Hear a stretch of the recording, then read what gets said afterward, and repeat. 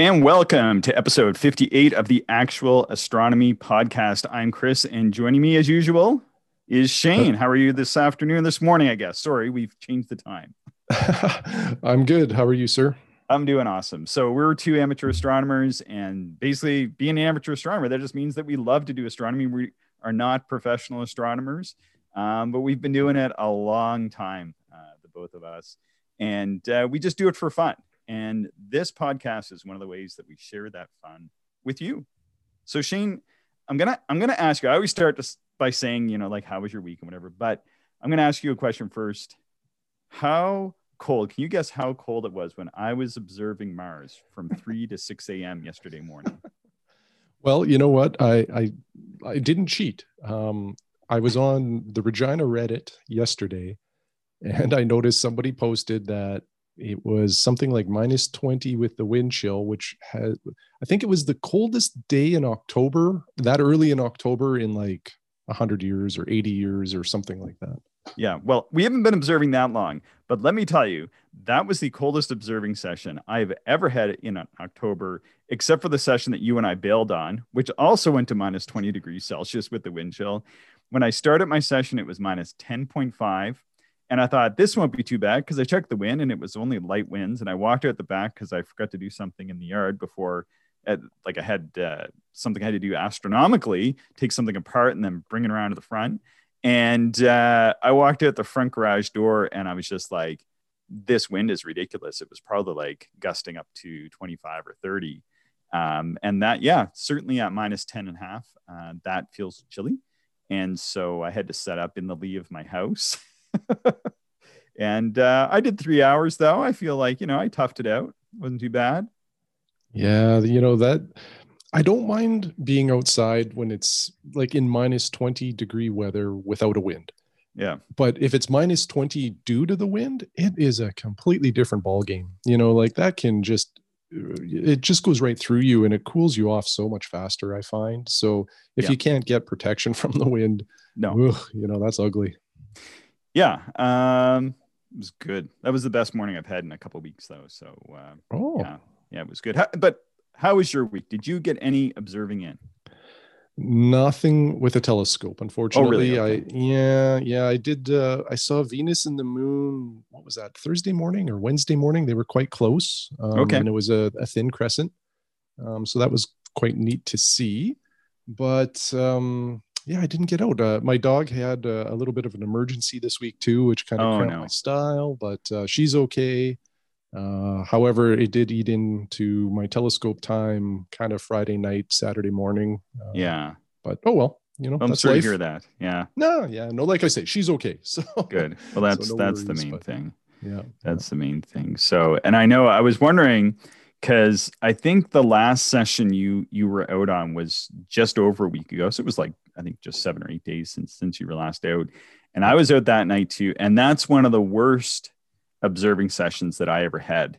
And that, a session that poor can almost turn you off observing for a little bit because like I found I actually I shouldn't say it's not like I got a headache observing because the sky was so unsteady. Mars was kind of etch-a-sketching around the sky. And it was clear. It looked like it was going to be good, but that kind of session, like I got a headache. I had to come in, took an Advil, went for a walk, came back, tried to do it again. It just was so poor.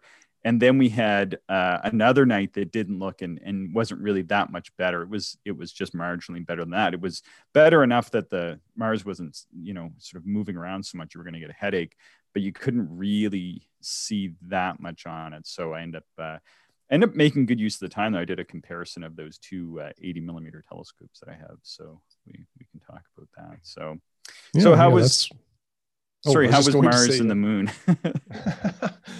Mars and the moon? Or you mean Venus and the moon? Venus and the moon, yes. It was just a visual observation. From my frostbite. Yeah, no worries. It was just a visual observation. So, nothing in terms of detail to report. But the moon did have some nice earth shine. It was in the early morning twilight as well. Yeah. And then, Venus was quite bright, twinkling away. Yeah. That's really all I have to report on that. So what is earth shine? this was actually, it's funny you mentioned this because I say a student, but I teach an astronomy class. And sometimes people refer to themselves as my students, which I get a big, sort of chuckle over because it's really not that way at all. I tend to learn as much from them often as maybe hopefully they're learning from me. Um, but I had one individual who was asking about what the sort of circular glow was that we see sort of extending around the moon, which is the Earth shine. So what is that, Shane, exactly? Yeah, maybe I'll describe it first. So, what we're talking about when the moon is in any of its phases, there's the obvious bright part that we all see. But sometimes you can see like the complete circle of the moon and a little bit of like some dim detail on the unilluminated part of the moon.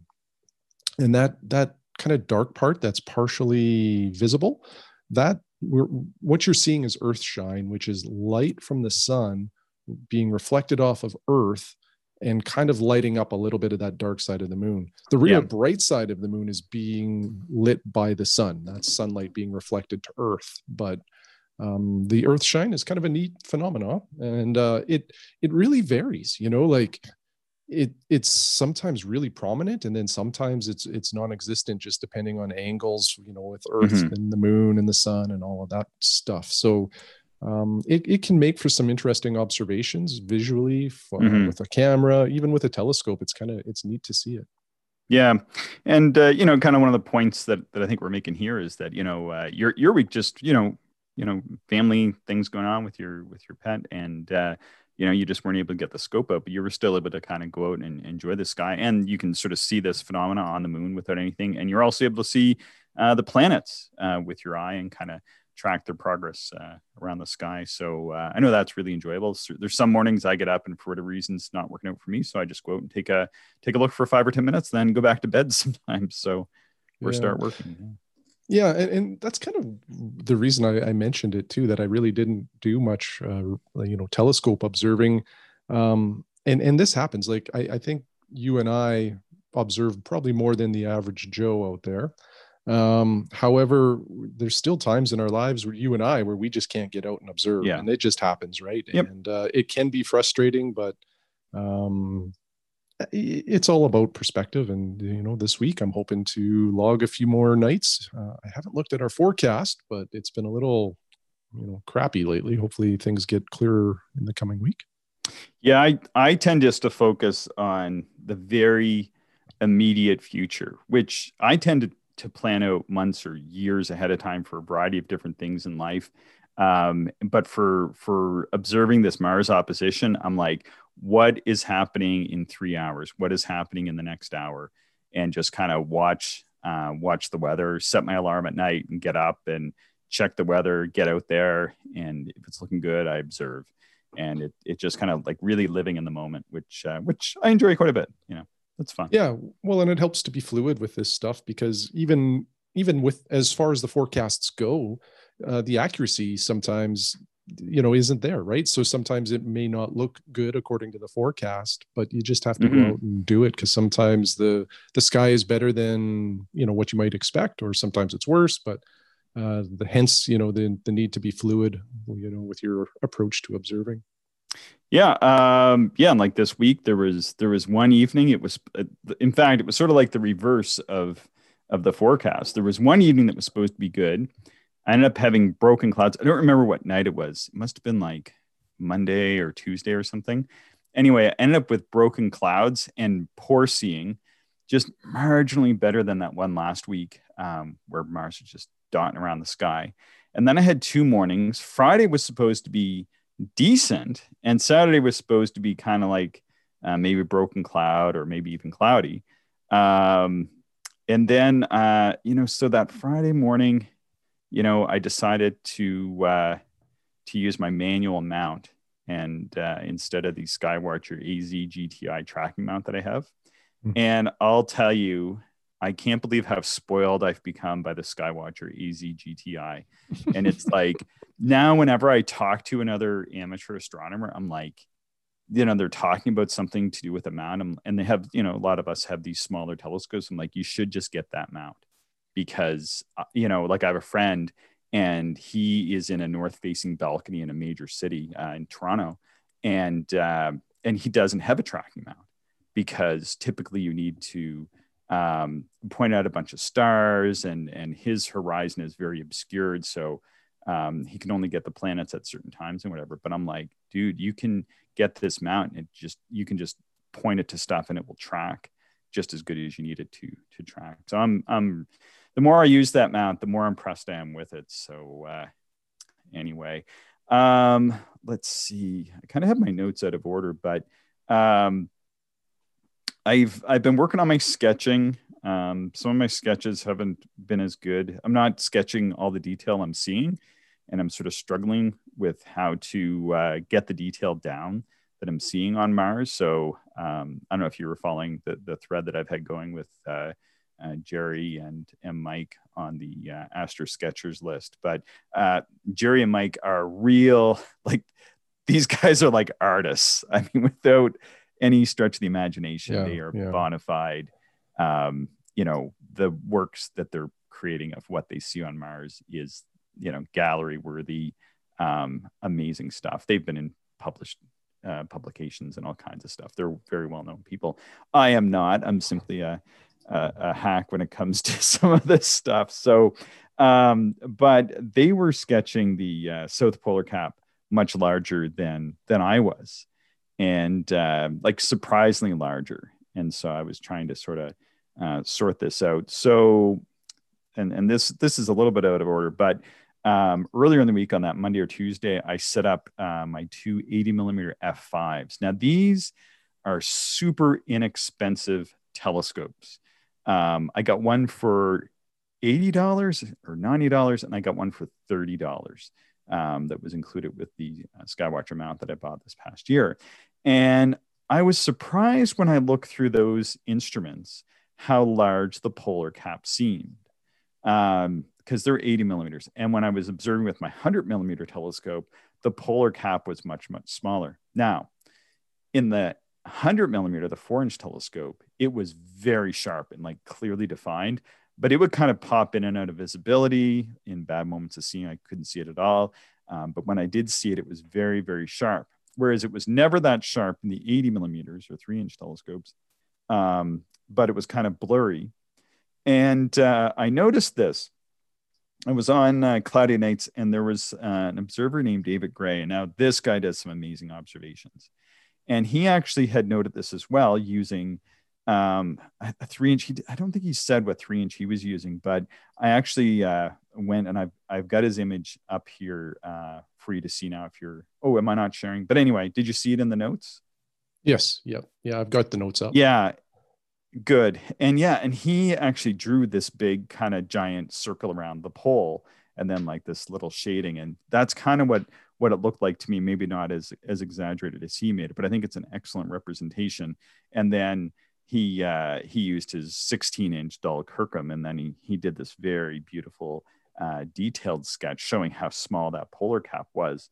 So that was sort of my experience as well, using like a higher quality, slightly larger instrument. The polar cap sort of oddly seemed quite a bit smaller. So I thought that was neat. So I've been having this ongoing conversation because some other more experienced observers and definitely better sketchers had just drawn it larger.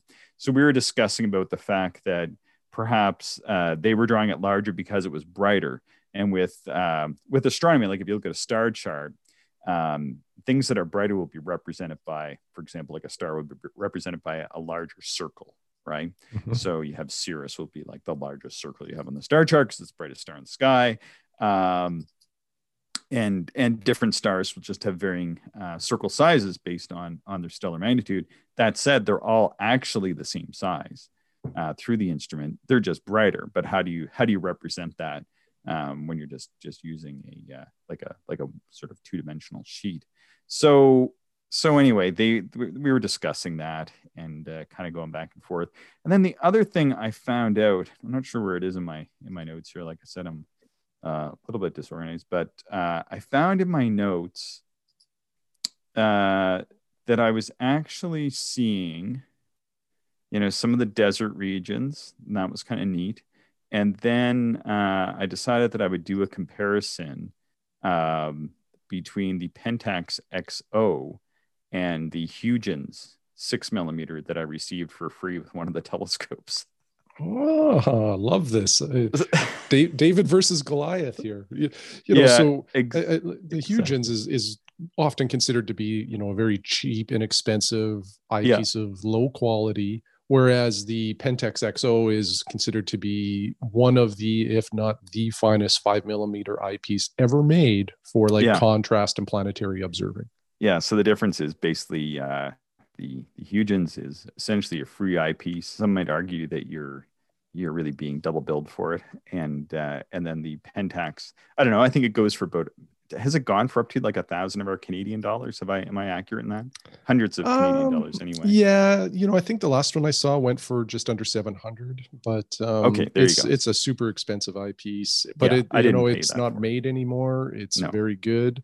Yeah. And the Huygens is a very old design too, Yeah. which From part of the the interesting dynamic. 1650s. Yeah. Yeah, part of the interesting dynamic here is the Huygens is like, so when people talk about like a high contrast planetary eyepiece, they want as little glass in the eyepiece as possible because the glass is where you have light loss and scatter and things that kind of mess up your view.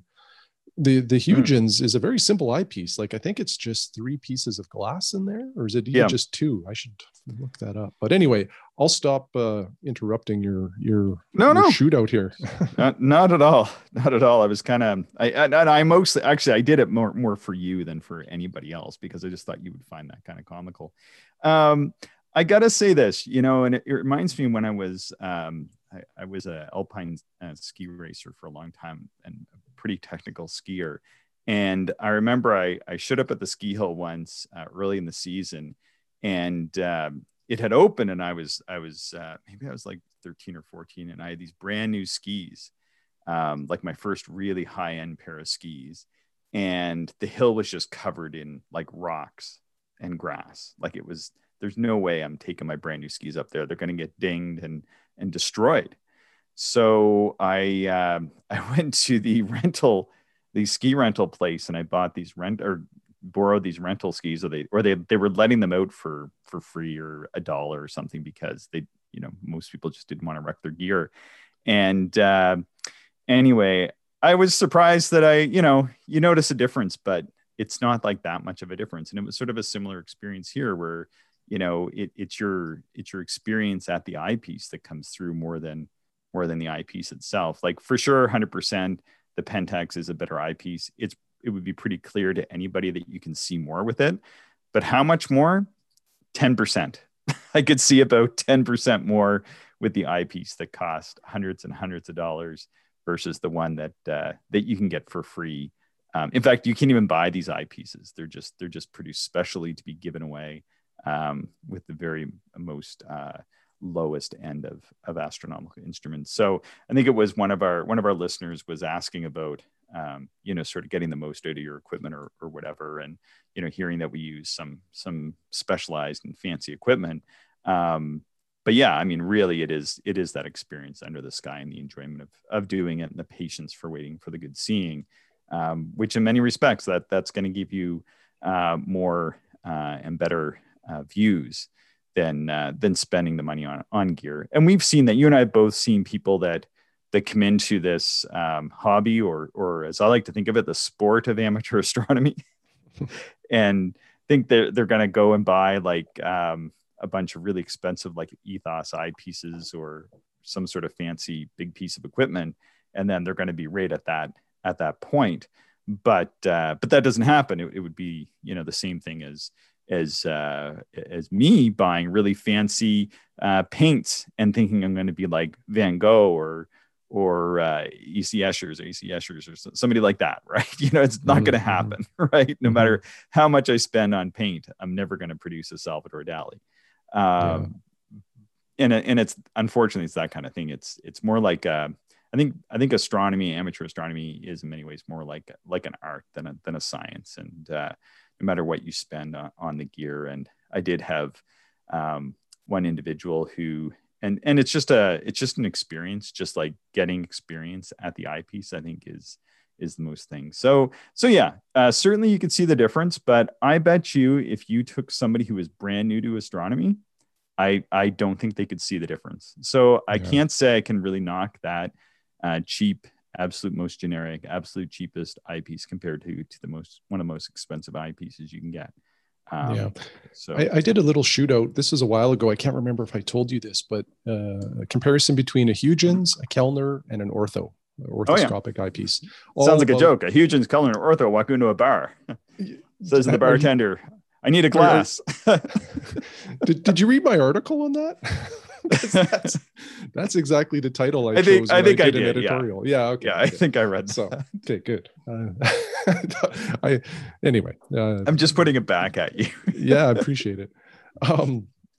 So like I had come across some Zeiss Jenna Huygens. I always mess his name up. Huygens.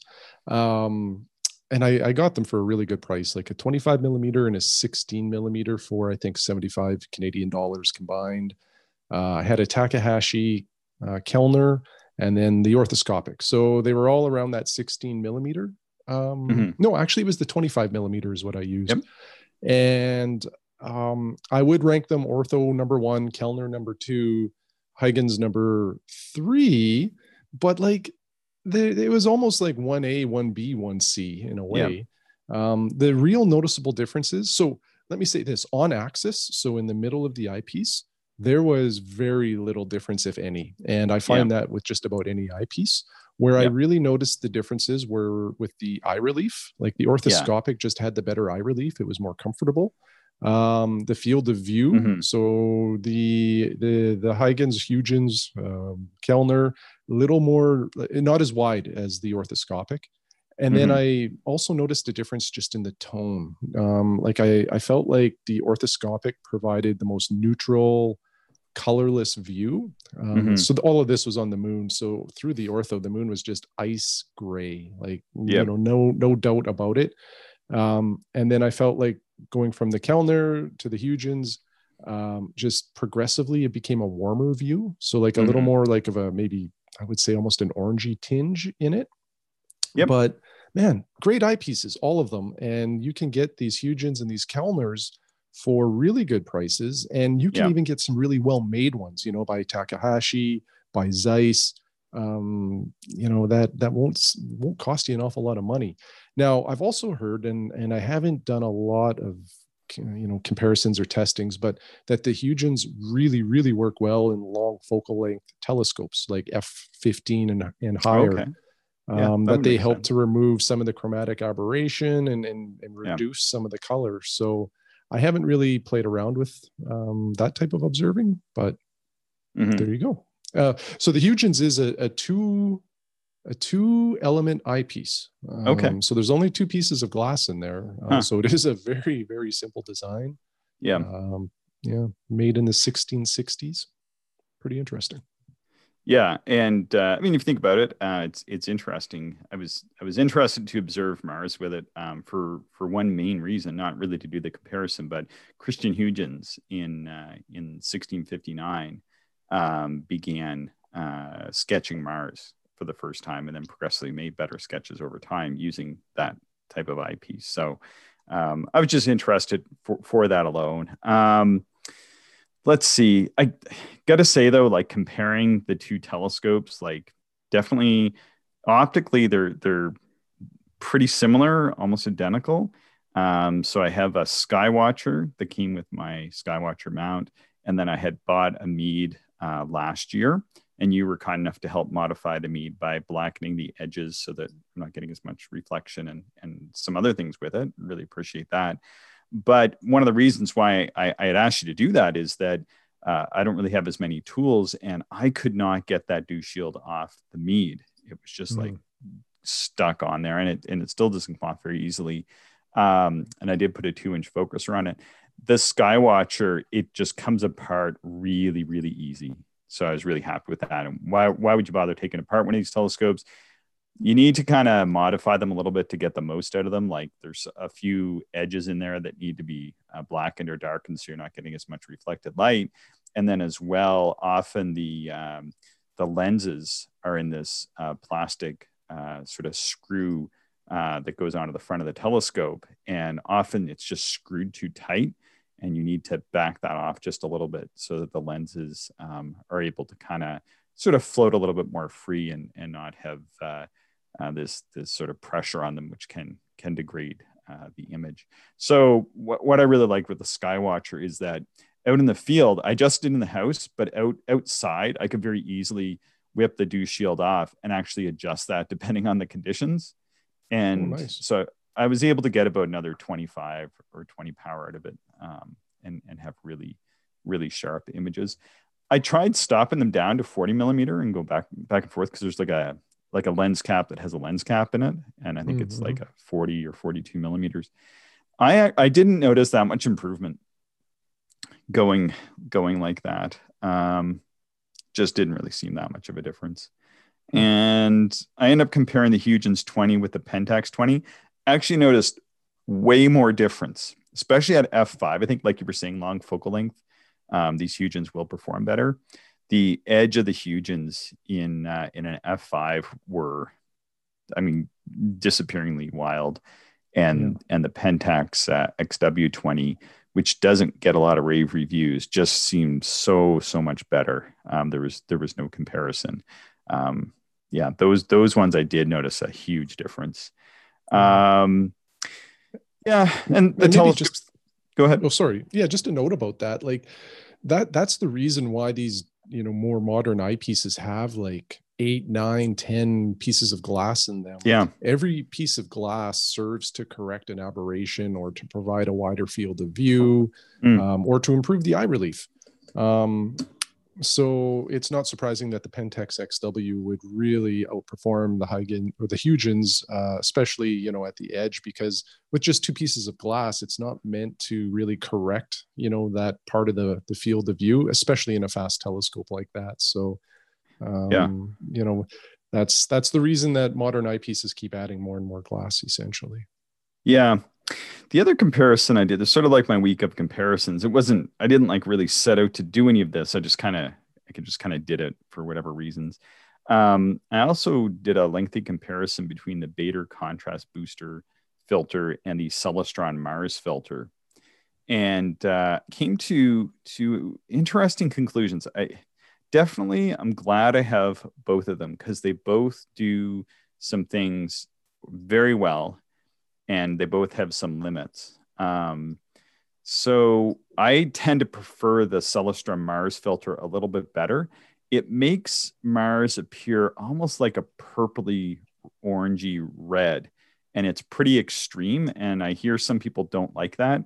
I actually kind of like it. I didn't think I would at first. When I first looked in, I was like, whoa, this color is super funky. It's almost like a violety, purpley orange. It's a very strange color. I've never seen that color anywhere else. I couldn't tell you where or what to compare it to. Hmm.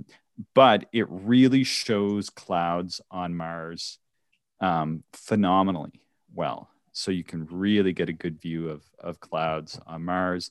And some of the other details seem to pop out, but really it's almost like a Mars cloud filter for viewing clouds on Hmm. Mars. Like if there's clouds on Mars, you can see it with that filter very easily. The Bader contrast filter or contrast booster filter cannot see the clouds very well at all with that. But it gives a much sharper detailed view of the light and dark regions, the albedo features on Mars. We talked about in our history of observing Mars episode.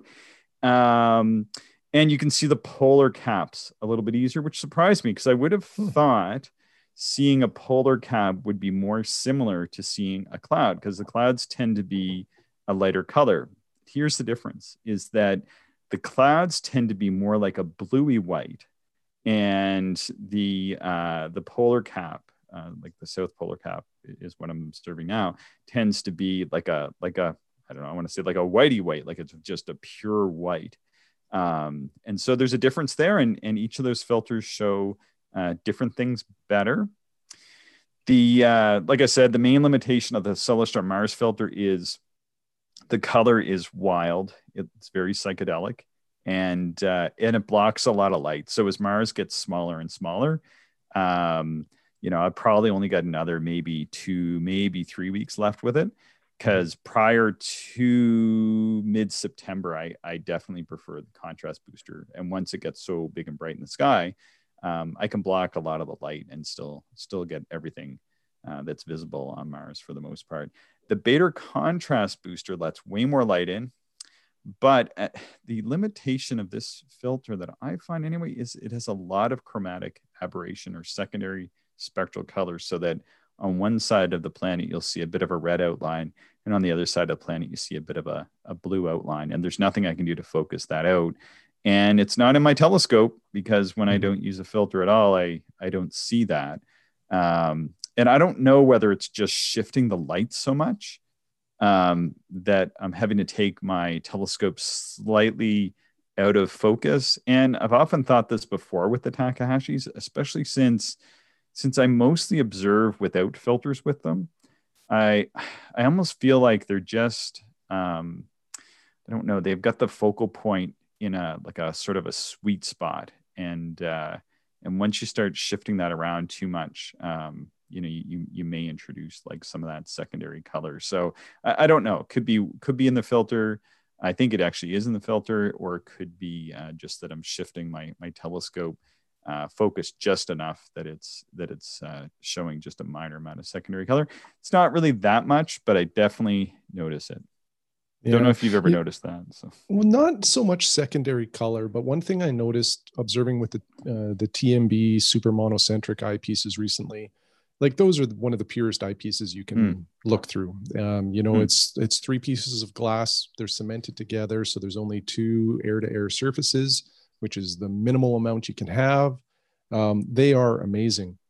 Whenever I add a filter, and I've played around with a few Mars filters this year, as well as the Beta contrast filter with Saturn and Jupiter, as soon as I put the filter in and it's clean, like the glass is perfect, like I see scatter like a lot, instantly. And for Saturn and Jupiter, I didn't enjoy really any of the filtered views, because I felt like that scatter and just adding more glass between the eyepiece and the telescope really, in my case, did not benefit me at all. Now with Mars, I do like the Vernon scope. What is that? The magenta filter? The number 30, Number 30, yeah. It is quite nice. Like I like what it does on Mars. However, it does introduce some scatter and some other things I don't like, but the trade-off is worth it to me. Now, maybe if I wasn't using like such pure eyepieces as the super monos, maybe it wouldn't bother me as much, because I think a lot of eyepieces have that level of scatter in them already. So adding a filter, I don't think you'd really notice it, to be honest. So that's my experience with them. And like, to me, this is just like a philosophical belief on my part. Here we go. Yeah, here we go. Get out the tablets. If you're using like minimal eyepieces, like super monos, like XOs, why would you add more glass there? Like it just seems to defeat the whole purpose of using these types of eyepieces. I'm very critical when I put a filter in that light path, and if it really doesn't jump out as an improvement, it's gone real quick. And the only one that's really lived in my eyepiece, or like in my observing routine, is this magenta filter. I was really impressed with that one.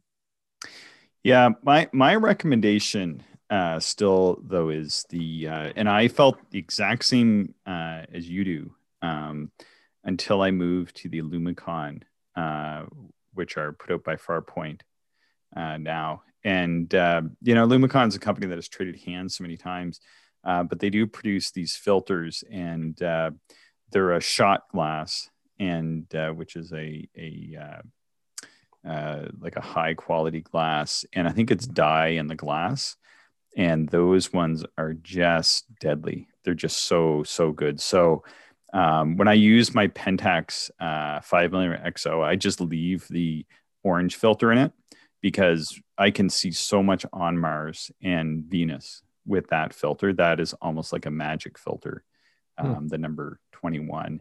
And the one thing I really like about what Lumicon did, it's not the current company that owns it, but you can still get them from Farpoint, is they make a set for smaller instruments that are slightly paler, Right. and they work beautifully. Often when I'm using, I use the whatever the light blue is. I use that on Jupiter, and I'll just leave it in like my higher planetary eyepieces when only Jupiter is up, and I know when I'm on Jupiter, I have that filter in, and that's it. And they just provide such a minimal cast, and they're just really invisible.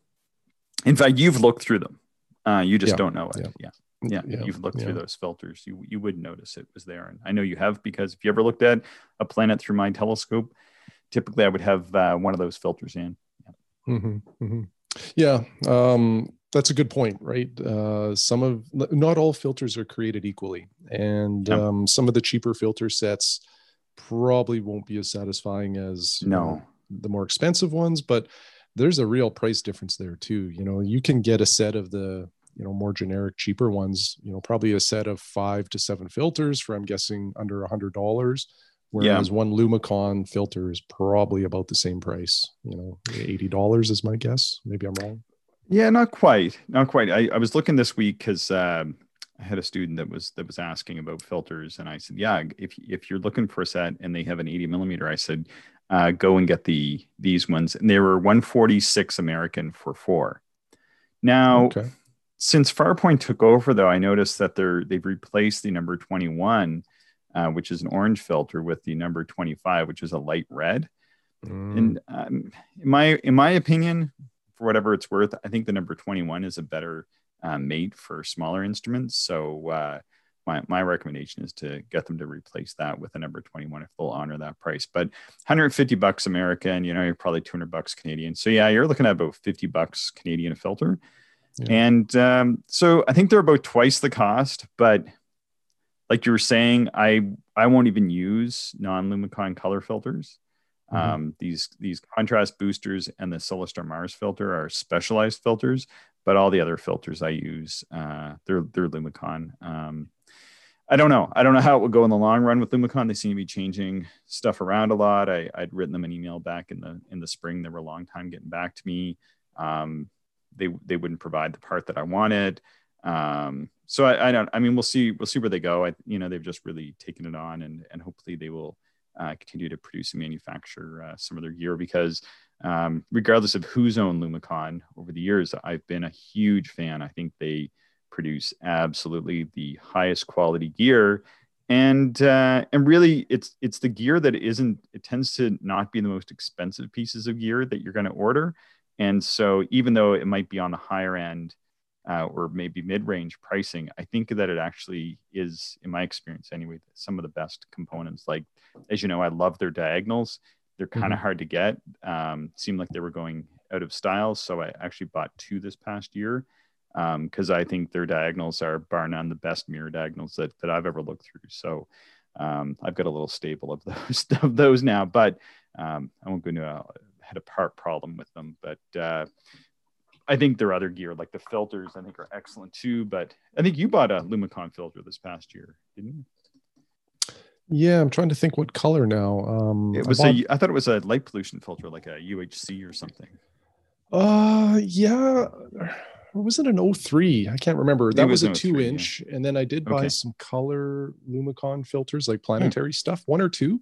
And then I purchased 3 Bader, which are basically like they're made of the shot glass, and have a lot of the there's coatings on them. There's all sorts of stuff to improve the view. Yeah. Cool. So I've also been working on my sketching. This is that other business I was talking about, and we've been observing the South Polar Cap, myself and a few other observers, and communicating via email. And one thing we noticed, or I noticed anyway, is that maybe the part of Mars that is facing us right now just has the polar cap isn't right on. Like, I don't know how close it is to the pole. To me, it seems like it's a bit off center, or it's at least off center the way that it rotates around to us, so that when one of the faces of Mars is facing us, we get it. It's much further out, and then when it's sort of around the other side, like where Syrtis Major is, it's kind of tucked in and sort of almost right at the pole. So, or what appears to be at the pole. So it's a little bit more of a challenge. But I find, like, when I'm out sketching, um, kind of what I sketch at the eyepiece, and then I come inside. It's not. It doesn't seem like what I sketched, and then I'm trying to get finer detail. So there's sort of two challenges I'm finding there. So what I've begun to do is do two sets. So if I'm drawing Mars, I'll do two circles on a page, about 2 or so inches in diameter, and then I go out at the eyepiece and I do a sketch. And when it's -20, I got to say I'm coming in every 15 or 20 minutes to warm up for 5 minutes anyway. So Mm-hmm. then when I go in, I redo that sketch, and then I'll do a final sketch of it like the next day, or if I decide to stay up after I observe. And so I end up with sort of a little bit of a set or a series of all the same sketches, and kind of a progression. And I think that's helping. That's definitely helping get the detail. But there's some little sort of, I don't know what you call them, like the little bits that kind of come streaming off of Certus Major, and from time to time I can kind of see those at 175 or 180 power. So trying to figure out the best way to capture those, because you get them and then they fade out. They're just there, and it's almost like, did I just see something? And then it comes back and you're like, yes. And then, but I find when I'm sketching, I'm kind of looking and sketching and looking and sketching, and I find that more difficult to take in because it's finer detail, which is, I find harder to sketch because I'm not an artist. And then as well, it's not there for very long, so I don't get a good view. But anyway, that's kind of what I'm working through with the sketching. And I know we're kind of getting short on time, but I'm also looking at like beginner telescopes, because I have a nephew. I'm kind of looking at maybe a little telescope, where I know he doesn't listen to this podcast, so I think we're safe.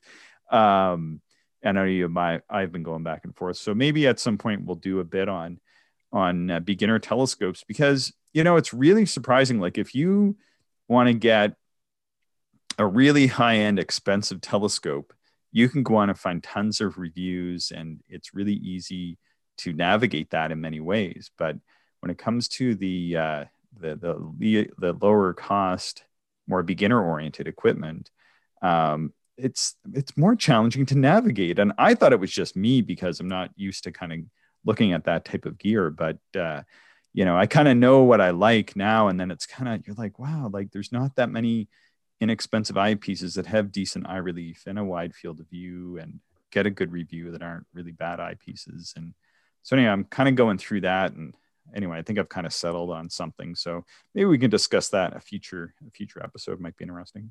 Yeah, I love that idea, and the timing is good too, right? We have Christmas coming, so some folks may be looking at purchasing a telescope as a gift, and if we can maybe help point people in the right direction, I think that's awesome. So yeah, let's take that offline, and we'll do something. We'll do that real soon. Yeah, sounds good. So yeah, when I sat down to put these notes together last night, Shane, I thought, man, I have nothing to talk about. It always starts that way, right? We're like, what are we talking about? And here we go. Yeah.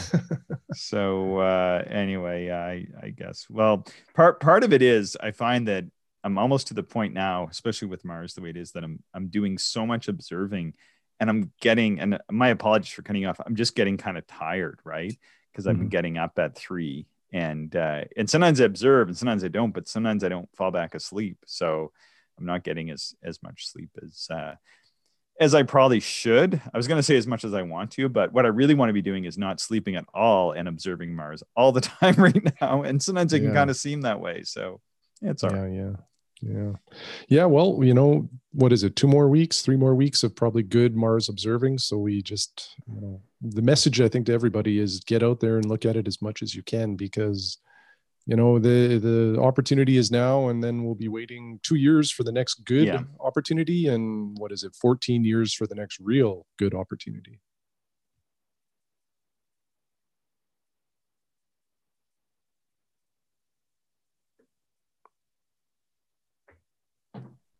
Something like that. Yeah, exactly. So yeah. Did I lose you? Oh no, I think I lost you, but anyway, we're back. Good stuff. Anything you wish to share at the end of the show, Shane? No, that's it, Chris. Thank you. All right. Thanks so much. How can people stay in touch with us? And hey, we're getting some questions. That's really exciting. We'll do another question show soon, Shane. That's a tough alliteration there. Wow, that is really crazy. All right. Yeah. Yeah, If people people can reach us on Twitter. We are go at ahead. Actual Astronomy. People can email us, actualastronomy@gmail.com. And you can leave reviews or comments on the podcasting apps, which would be great.